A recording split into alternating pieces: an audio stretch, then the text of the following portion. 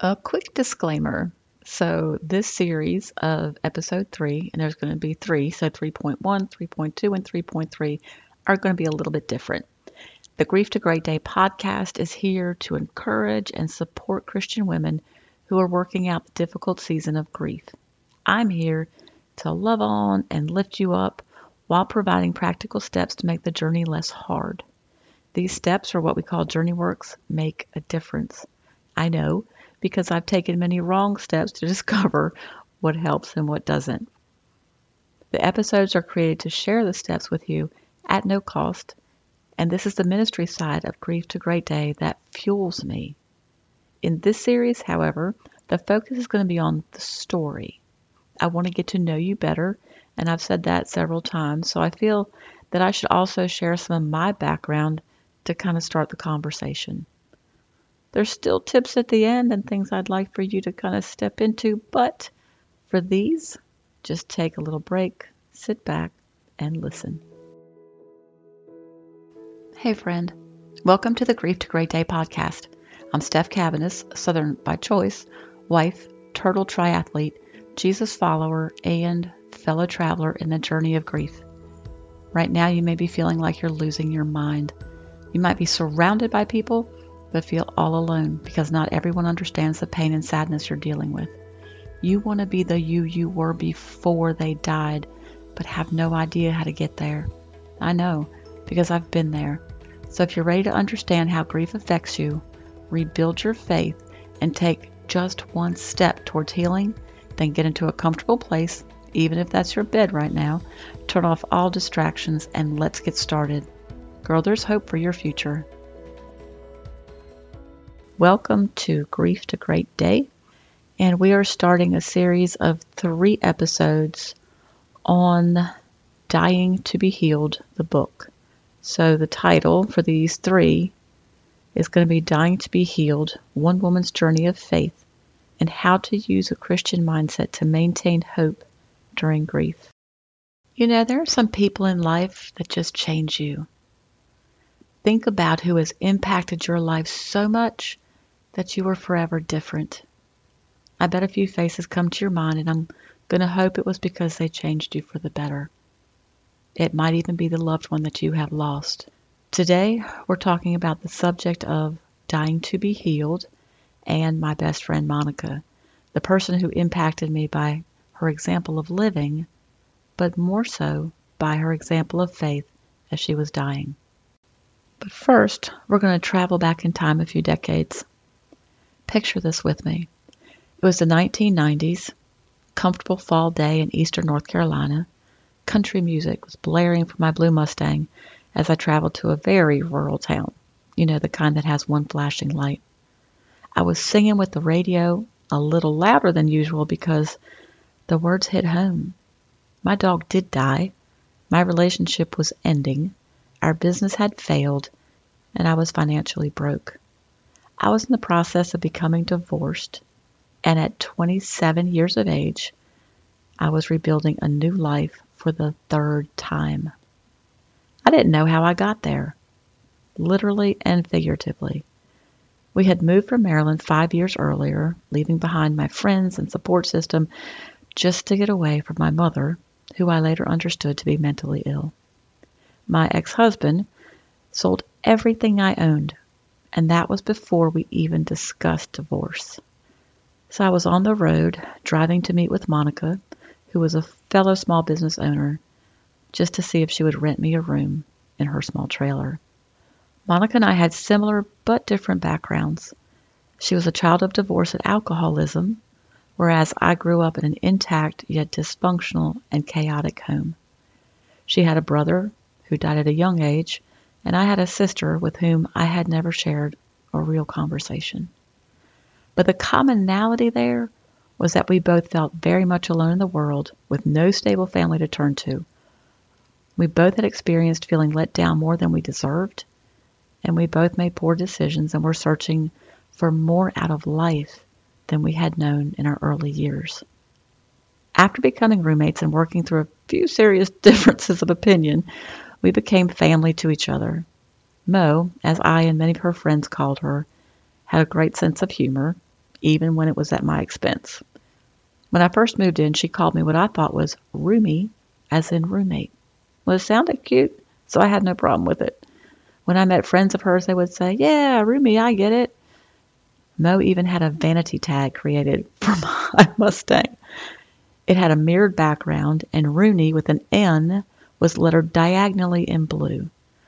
When she gave it to me, I was puzzled, and I was like, okay, this is nice, but it's misspelled because there was an N and not an M.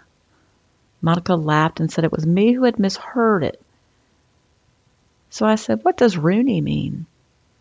Laughing even harder, she said, "Well, you know that guy on 60 Minutes, the one with the thick eyebrows?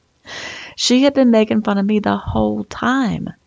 But yes, in my younger years, I did have eyebrows so thick that some might have called it a unibrow." Before Monica, I had never met anyone who would fight for what was right instead of what was convenient. I had never known anyone with such depth of character and who would stand up for me. My life had been more like a soap opera, always full of drama, and that includes the drama I created myself. So now I was being introduced to a life with less superficiality and more meaning, and a life that actually offered hope. I finally had a safe place to call home, and believe me, I held on tight.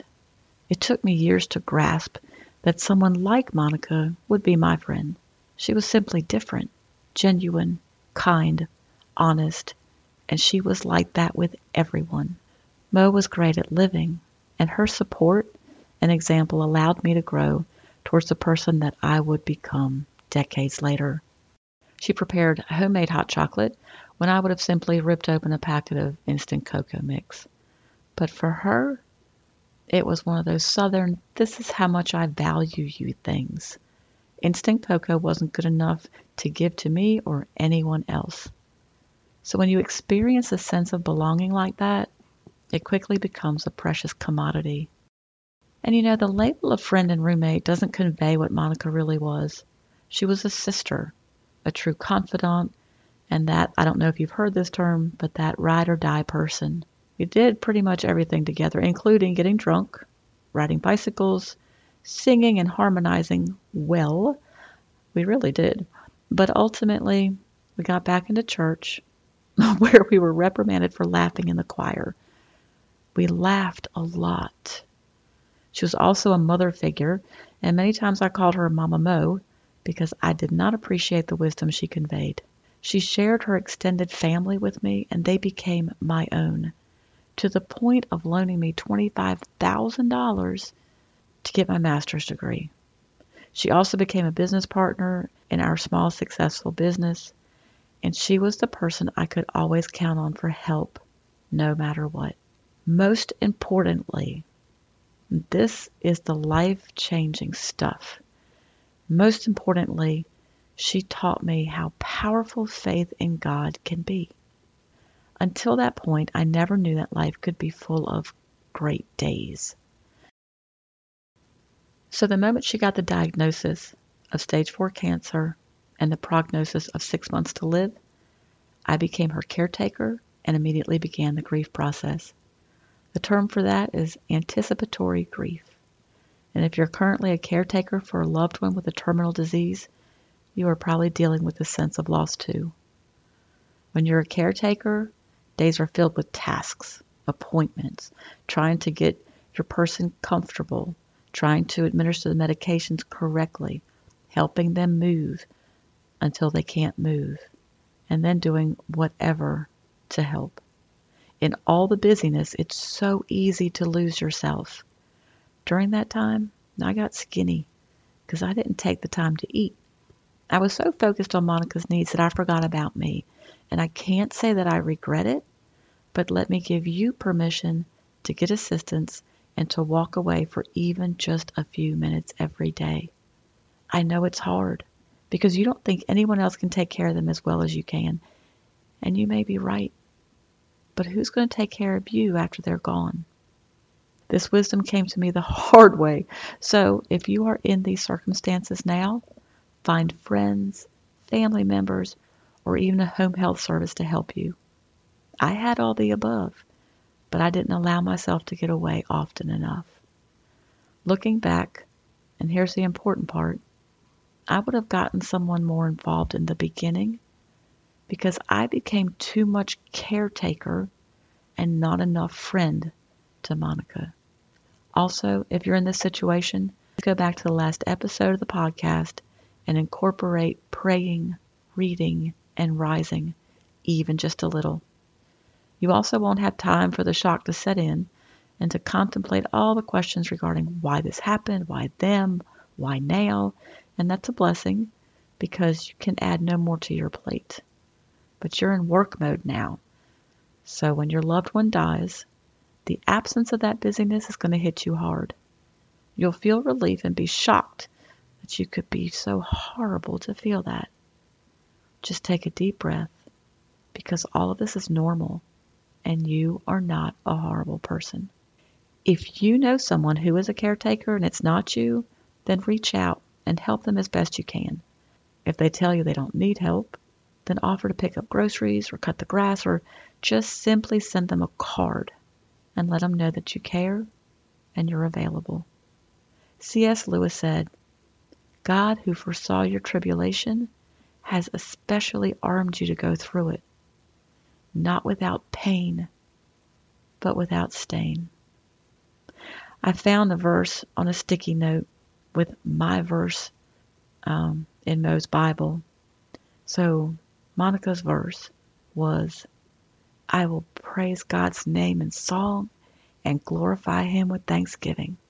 It's Psalm 69:30, and it's your verse for the day. In the next episode, I'll share some of Monica's faith journey and the mindset that gave her joy on the inside, while on the outside, her body failed her. In the third and last episode of this series, I'll talk about fears, failures, and forks in the road to help set you up for an important personal decision you'll have to make for your future. Thank you for being here today, for showing up. If this podcast has given you hope, encouragement, or helped you in any way, share it with a friend, either in a text or on your social platforms. Also, please subscribe, rate, and leave a written review on iTunes. It's a huge blessing for me to know that you're out there. Lastly, and this is important, you are not alone. Connect with me on the Grief to Great Day website, the link is below, and sign up for our free newsletters. I want to be able to pray for you by name. Remember, grief isn't something you're going to get over, but a great day is something you can get to.